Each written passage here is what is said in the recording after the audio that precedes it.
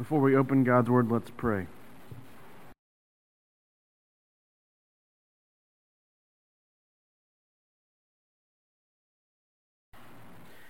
Father in heaven, we praise you again and thank you again for the gift of your holy and inspired Word.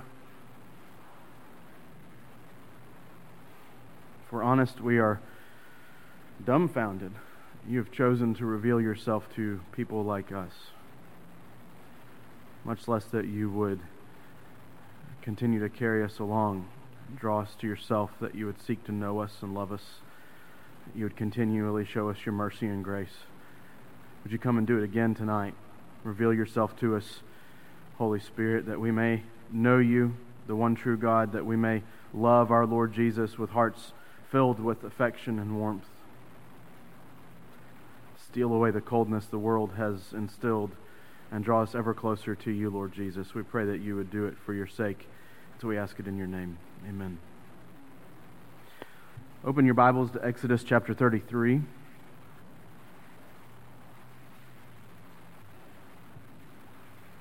Our text tonight is the first 11 verses of Exodus chapter 33. This is the word of the Lord. The Lord said to Moses, "Depart, go up from here, you and the people whom you have brought up out of the land of Egypt, to the land of which I swore to Abraham, Isaac, and Jacob, saying, to your offspring I will give it. I will send an angel before you, and I will drive out the Canaanites, the Amorites, the Hittites, the Perizzites, the Hivites, and the Jebusites. Go up to a land flowing with milk and honey. But I will not go up among you, lest I consume you on the way, for you are a stiff-necked people."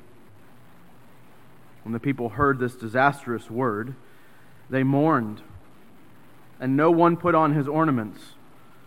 For the Lord had said to Moses, "Say to the people of Israel, you are a stiff-necked people.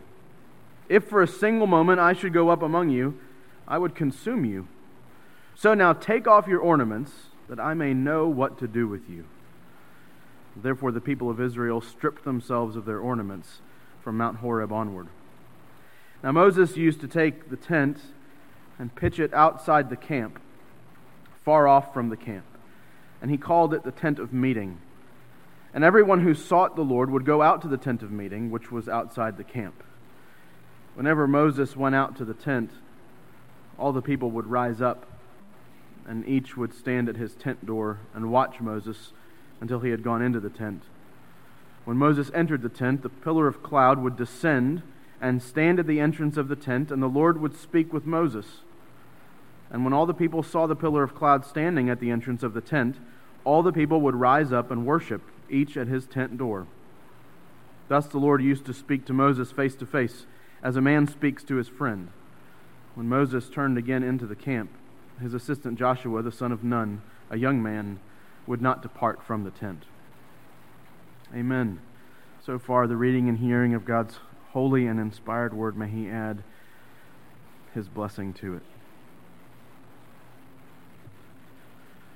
Well, tonight I want us to start by remembering the whole book of Exodus so far. The people were oppressed in Egypt for a very, very long time, you remember, and the longer they were there, the worse their oppression became, right? They cried out to the Lord. Remember the end of Exodus chapter 2?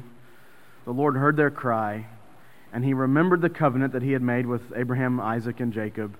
The Lord heard the cries of the people, and the Lord knew. They cried out to Him for deliverance, and He sent a deliverer. He raised up Moses to go in and deliver them from their bondage in order that they might go out and receive a land all of their own, a land that was referred earlier in Exodus, and now we see it again, as a land flowing with milk and honey. And you remember, as they come out of Egypt, the Lord gathers them at this mountain, and He delivers to Moses instructions for their entire existence as His people. What will their life be as God's people, delivered from bondage, and here on the mountain he has provided it. It's his covenant with them. There's instructions. I mean, we've been through it all. There's instructions for right relationship between people and God, right relationships between people and other people. There's discussion of how they are to worship God. There's instructions for how to set up the tabernacle that will be in the camp of the people one day, where God will descend and be among them as their God. This is the covenant that God has made with his people Israel, and it is a covenant full of grace and full of mercy, full of kindness and compassion, just as our God is. He comes to them and says, I am the God who redeemed you, who brought you out of slavery. Now come, live, worship me, serve me, know what true life really is, and you will know blessing upon blessing upon blessing as you reside in this land flowing with milk and honey. You know, we might not think about it, because oftentimes we think about Israelites and we think how dumb and stupid they were. But up until Exodus 32, the Israelites had it really good. I mean, it was great. Everything was working in their favor. All of it was moving in such a good direction. And then Exodus 32. Moses is up on the mountain receiving instructions from God regarding his right worship. And all of a sudden, the Lord breaks the news to his mediator that the people had rebelled against the covenant,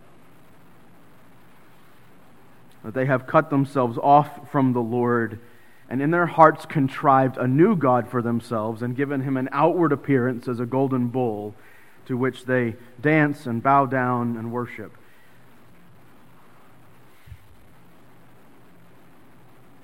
After all that God has done, how could they do this?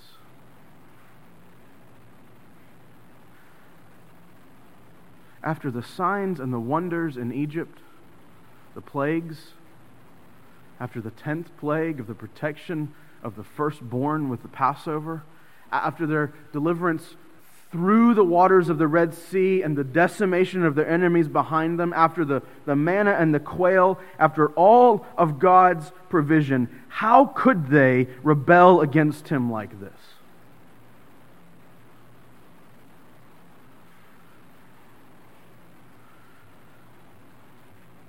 Have you considered this? What does repentance look like for a people like this?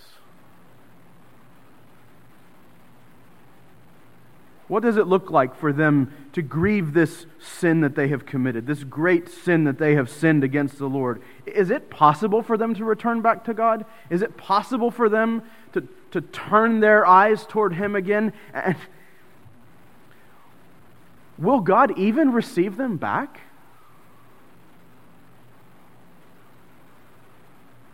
He spared no expense in bringing them out.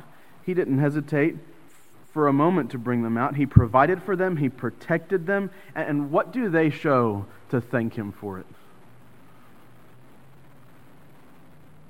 They violate the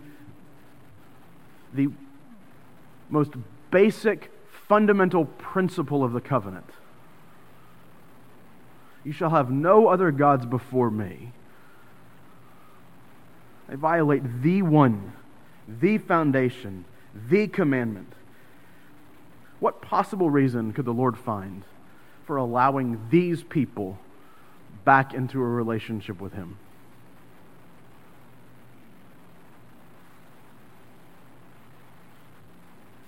What about you? What about the sin in your life? What does repentance look like for you? You know, we all have experienced all numbers of different transgressions and sins. We've all offended God in our own ways. You know, is it a long season apart from the Bible where it gathers dust on your nightstand? You claim to follow the Lord, but you ignore what he's given you in his word. Is it some form of theft in your work? Is it your poor parenting where you're not really seeking to bring your children up rightly? You're just sort of trying to get through, and maybe one day they'll graduate and leave, and you can have your own time back again.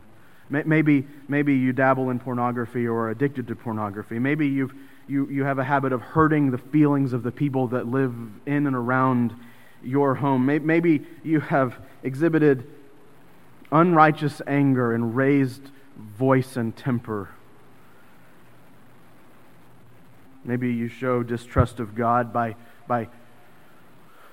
continually offering Him shabby Sabbath practice. Is it possible? Is it possible for people like us who have been known by God and still sin against Him? Can we return to Him again?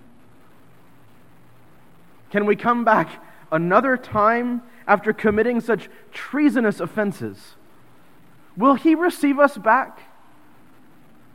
Our hearts have gone astray just like they did in Exodus 32. What reason could the Lord possibly find to receive us again?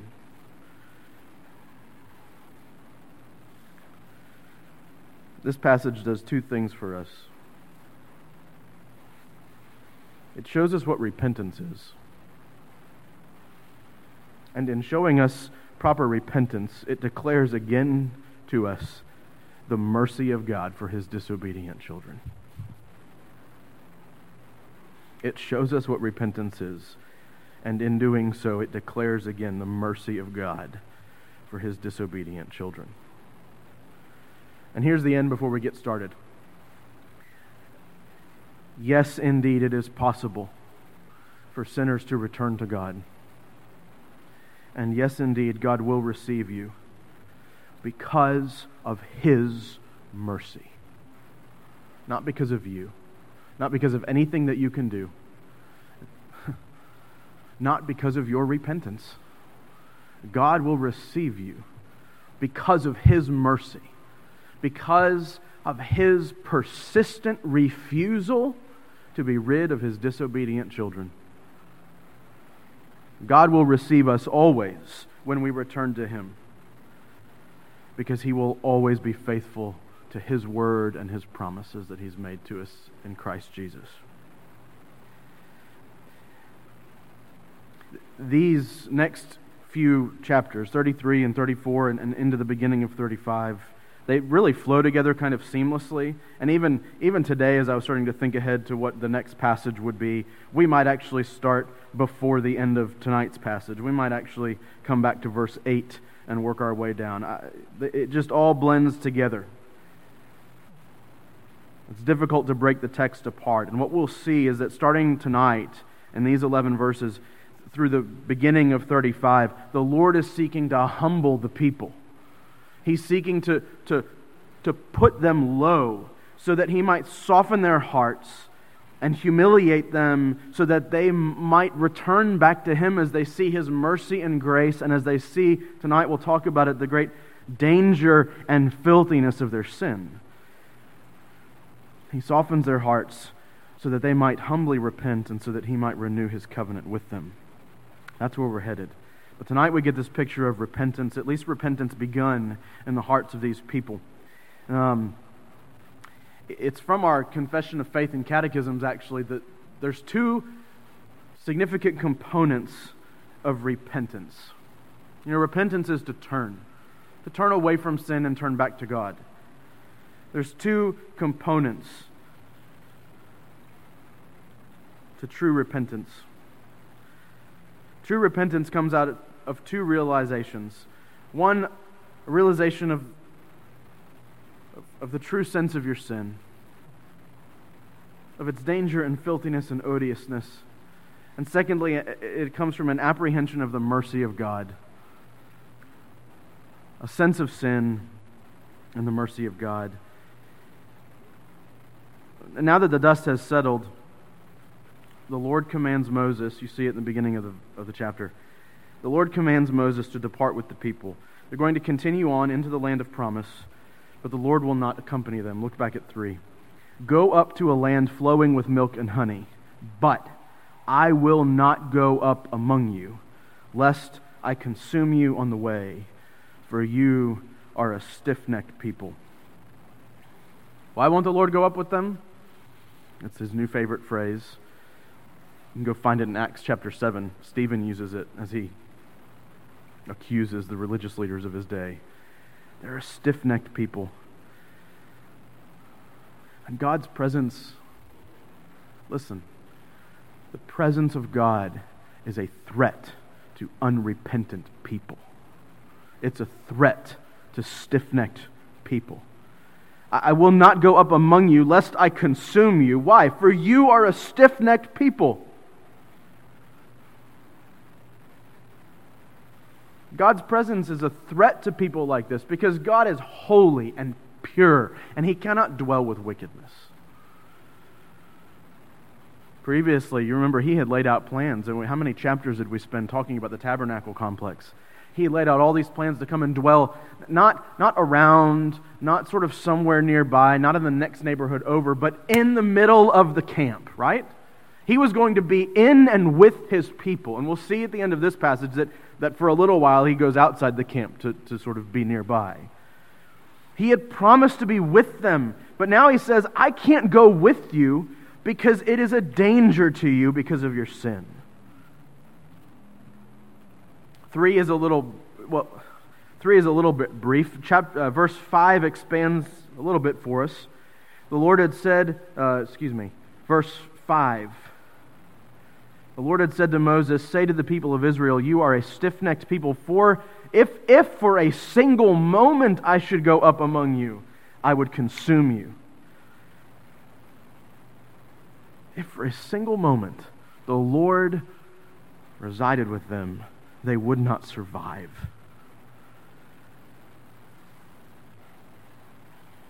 You know, it comes up once a year, I suppose, for most people. When was the last time you read Nahum chapter 1? Listen. Nahum chapter 1, beginning in verse 2. The Lord is a jealous and avenging God. The Lord is avenging and wrathful. The Lord takes vengeance on His adversaries and keeps wrath for His enemies. The Lord is slow to anger and great in power, and the Lord will by no means clear the guilty. His way is in whirlwind and storm, and the clouds are the dust of His feet. He rebukes the sea and makes it dry. He dries up all the rivers. Bashan and Carmel wither. The bloom of Lebanon withers. The mountains quake before Him. The hills melt. The earth heaves before Him, the world and all who dwell in it. Who can stand before His indignation? Who can endure the heat of His anger? His wrath is poured out like fire, and rocks are broken into pieces by Him. God will not abide sinfulness. What does sin deserve? Death. Every sin deserves the wrath of God, both in this life and in the one to come. Our larger catechism in number 76 declares to us that sin is dangerous and filthy and odious. Because of the Lord's wrath against sin, it is dangerous to you. Sin is a threat to you. For in the way of sin is death and wrath. Sin is repulsive to God. That's what odious means. Because of God's purity and His cleanliness and His holiness, sin is repulsive to Him. And here's the question for us. Do we believe this? Do we believe these truths about sin that are declared here by God? The danger of sin to unrepentant people before a holy God. You know, it's easy to think about God's wrath, strictly in an Old Testament context. We have passages that clearly display it. Go to Genesis 6, 7, and 8. You have the flood where He washes away all of the wicked people. Go a little bit further on in Genesis and you see the destruction of Sodom and Gomorrah because not a godly person could be found among them. These are examples of God's wrath and of His curse upon mankind. But remember, we serve and love and worship the same God of the same wrath. It's not as if we get to the end and we turn into Matthew and all of a sudden the wrath of God dissipates and now we just have a God that's loving and kind and merciful and compassionate. The same God of the Old Testament who hated sin then, who would pour out His wrath upon sin then, who would consume a people for their stiff-neckedness then, is the same God that we worship. And so we should, as His people, have the same attitude towards sin that He has always had. That it is dangerous and that we should steer far from it. Do you recognize the danger of sin? Or has it, like the rest of the world, become commonplace in your life? Where it kind of happens once in a while and well, at least the times that we are willing to acknowledge that it's happened. It's happening all the time, isn't it? My heart is always seeking to be far from God. And by His grace and mercy, isn't He drawing us always along? And the Spirit will see victory in the end, but our sense of our sin is that it's always here, and it's always a battle, and it's always a war, and I don't feel like I'm winning. But do we just let sin become common because of that experience? It is a danger to us. And when we find it in our lives, we should flee with every ounce of energy we can muster. We put ourselves far away from sin because the Lord clearly says that it is dangerous to us. But it is also odious. It's a fascinating word that the divines choose to use. It means repulsive. It means repulsive. God sees our sin, in ourselves apart from Christ. And the holiness of God is repulsed by sin and wickedness. Christian, this is why you feel distant from God when you remain in sin. Not because God stops loving you when you sin, but because God is displeased with sin, because it's repulsive to Him. This is,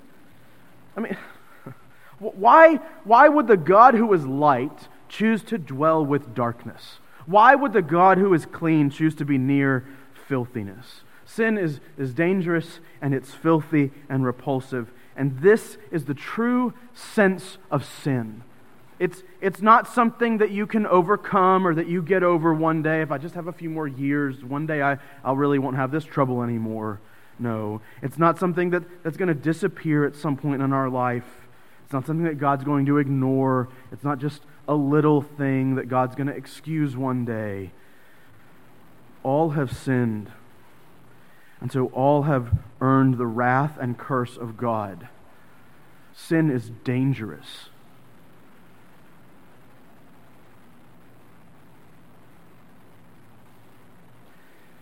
May the Lord help us to have a true sense of our sin. Secondly, may He help us to have a true apprehension of His mercy. Hold on to these. We're going to put them back together in a minute. There's also this apprehension of the mercy of God that's necessary for true repentance, and we see it here. We see the mercy of God. While He had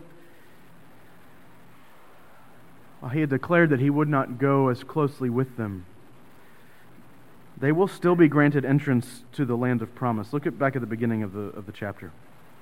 Verse 1, the Lord said to Moses, "Depart, go up from here, you and the people whom you have brought up out of the land of Egypt, to the land of which I swore to Abraham, Isaac, and Jacob, saying, to your offspring I will give it." He says, I'm going to send an angel before you to drive out your enemies. You go up to a land flowing with milk and honey. What is He saying? He's saying, what I have promised to do, I will do. The land that He promised to Abraham, Isaac, and Jacob, He will bestow upon their descendants. Now, we can all kind of read the irony in here and know that the people present in the congregation at this moment, in this particular day and age of Exodus 33, that generation wouldn't see the land, but their children would. He's not speaking about particular people. He's speaking about the people group. It's the people of Abraham, Isaac, and Jacob who will receive this land of promise. An angel will go before them to drive out the inhabitants, and the people will come into it. And you need to see here, this is the Lord's faithfulness to His people. Faithful to lead them into the land of promise. But now, instead of of His presence going with them, He'll send an angel, right? I'm not going to go in with you. We may be inclined or there may be some bent in our minds to think, well, this is not very gracious of the Lord to not go with them into the land. No, isn't it still very gracious of the Lord to send them into the land that He's given them? Isn't this what He promised to Abraham, a land and a seed? He has a great nation now before Him, and He's going to send them into the land. It would be right for the Lord to abandon them altogether, to do what He talked about back in Exodus 32, which was to consume them and start fresh with a line from Moses. Alan Harmon says, God was still prepared to continue to deal with the people in spite of their willful sinfulness. He was still willing to take them into the land. He was still going to fulfill His promise. Most of y'all get excited for hunting season, whenever it may be. In our house, we get excited for Delta Dairy season.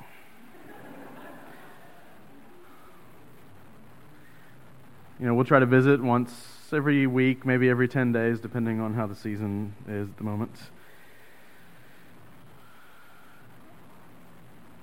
And admittance to Delta Dairy and the Ratliff family is not dependent on behavior at all. We may have a very disobedient day, but if Delta Dairy is on the schedule, you're going. You're going because it's not about behavior, it's about your last name. If the Ratliffs are going to Delta Dairy, everybody's going, all right? Do you see the mercy of God toward His people, that they have sinned a great sin against the Lord, but the people of Israel will still gain entrance into the land. Why? Because God has promised to take them there. This is the mercy of God.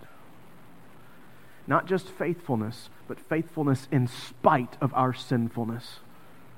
The faithfulness of God, His persistent refusal to be rid of His disobedient children. Not for their sake, you see, but for the sake of His good word, which He promised to them. And do you know that this is why our only hope of salvation is in the Lord Jesus Christ? Because it is in Him that God has promised to save. Not by your ways, not by some other religion's ways. Only in the Lord Jesus Christ is salvation to be found. Only in Him can we find salvation from sin. This is why. Because if you are Christ's, God has promised to save you. And even though you'll sin, and even though you'll look worse tomorrow than you did today, you'll feel worse tomorrow than you do today, you'll wonder why God still even thinks about you tomorrow, and you thought about it today, God's mercy is always yours. Why? Because God, beloved, listen, if you are in Christ, God persistently refuses to be rid of you. All your sin and all your dullness and all your coldness, in Christ it does not repulse Him. He refuses to be rid of you. This is mercy. God's faithfulness in the face of our sin. And these together are the two components that lead Israel to true repentance. A true sense of their sin and a true apprehension of the mercy of God. So think about it. What will make them turn from sin? Well, on the one hand, for them to see how wicked their sin is, that it is what keeps God away from them. He's still going to honor His promise, but His presence will not be there. And you see how it describes them. They hear this disastrous word and they mourn. They do not put on their ornaments. You remember the ornaments? Not putting on their ornaments is the same thing as putting on sackcloth and ashes for these particular people. Do you remember the ornaments were the source of the gold that they bathed that idol in? And so their refusal to wear the ornaments is itself a a repentant action in response to the idolatry that they displayed. That it is their way of saying, what we did with that gold from our earrings was so reprehensible, we will not even wear any more jewelry, as a picture of how much we hate what we've done. And the Lord affirms it at the end of verse 5. They've already taken off the jewelry or not put it on. He says, so now take off your ornaments that I may know what to do with you. He's saying, listen, if this is real, if your repentance is true, then yes, take off the ornaments and I will consider what to do with you. And he does consider, and he renews the covenant, and we'll see that in the coming weeks. They saw how wicked their sin was, but on the other side of it, they see that God is willing to continue with them still. They see how kindly the Lord has reminded them that He will see them through to the end. And it is these two things, it's a true sense of sin and an apprehension of God's mercy that lead people to repentance.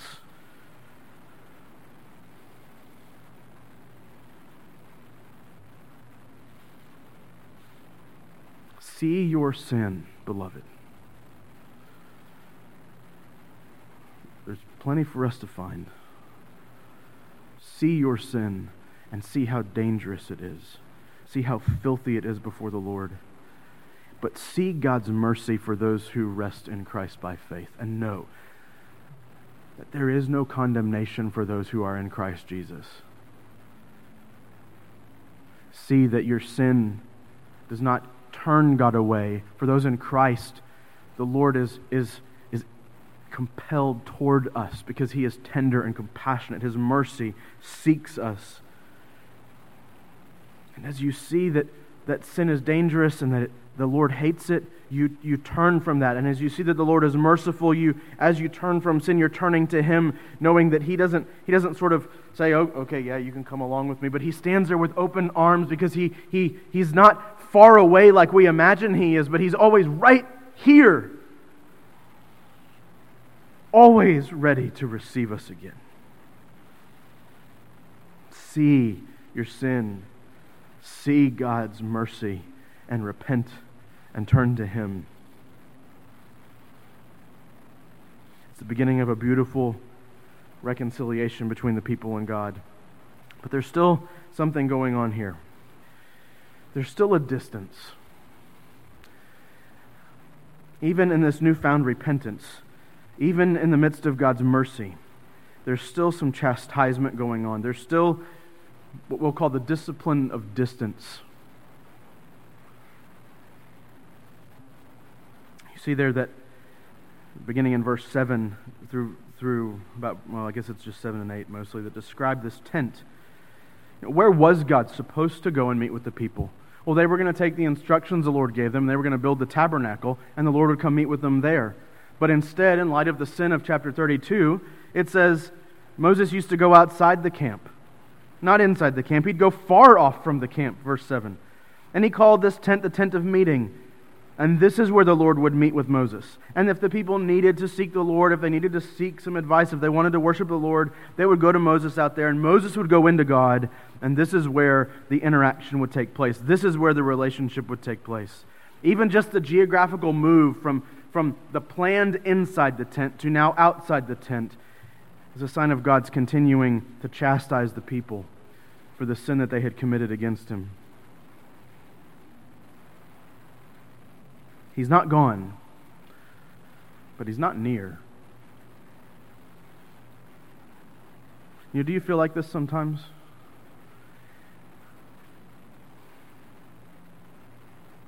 You feel like God is far away.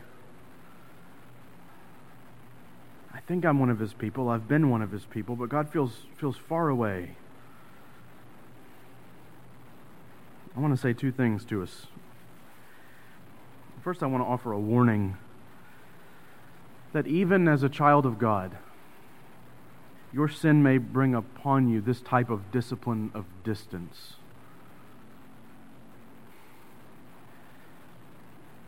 Our divines were very wise when they wrote our Confession of Faith and Catechisms, and they say this in several different places, but the one in chapter 11, paragraph 5, speaks most clearly to our context here.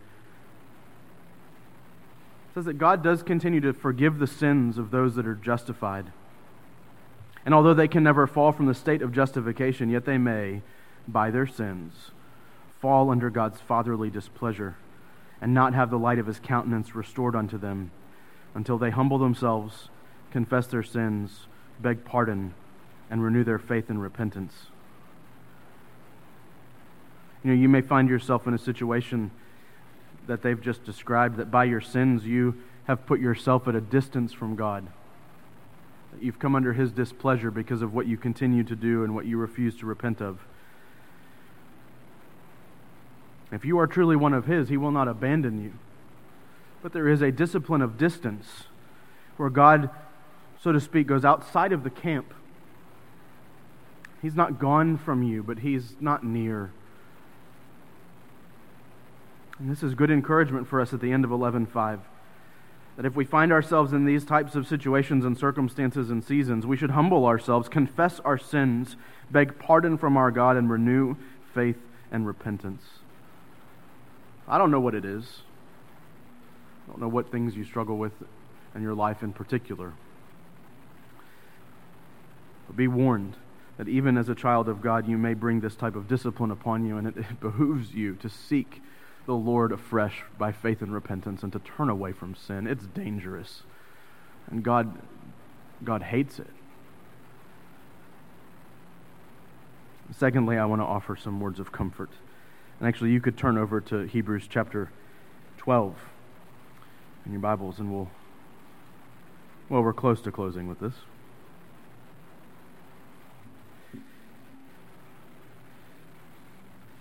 Sometimes this kind of discipline by distance, this kind of chastisement,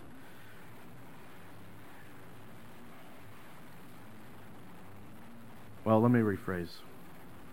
Always, chastisement of God's children is a benefit of your adoption by God. Listen, Hebrews 12, beginning in verse 4. In your struggle against sin, you have not yet resisted to the point of shedding your blood.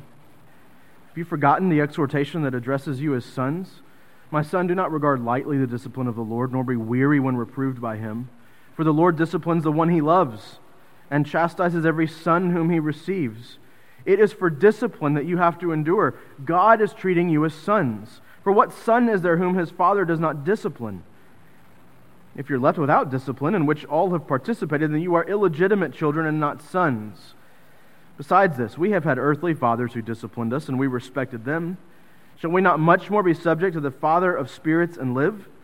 For they disciplined us for a short time as it seemed best to them, but he disciplines us for our good, that we may share his holiness.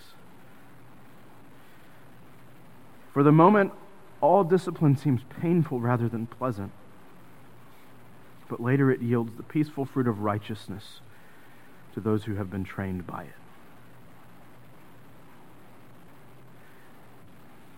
Sometimes our cold days, and sometimes the distance of God, is because he's seeking to draw us closer to him. And it doesn't feel good, but it always is good, He's seeking to draw us back. And so I would encourage you as we close with those last couple of verses in verse 12 there. Therefore, lift your drooping hands and strengthen your weak knees and make straight paths for your feet, so that what is lame may not be put out of joint, but rather healed. And the Lord help us that we would be repentant of our sin, and that we would seek his face, and that we would be encouraged even when he stands at a distance from us, knowing that he's always with us, always persistently refusing to be rid of his disobedient children. Amen. Let's pray. Father, come now and write the truth of your word upon our hearts, that we may not sin against you. Lord, we're so weak and feeble. Would you come and help us, that we may love you and cling to you, that we may trust our Lord Jesus Christ by faith and know salvation. Lord, teach us to turn away from sin. Teach us to embrace the discipline of distance, that we may love you more and do it all for your glory, O Lord, we pray in Jesus' name. Amen.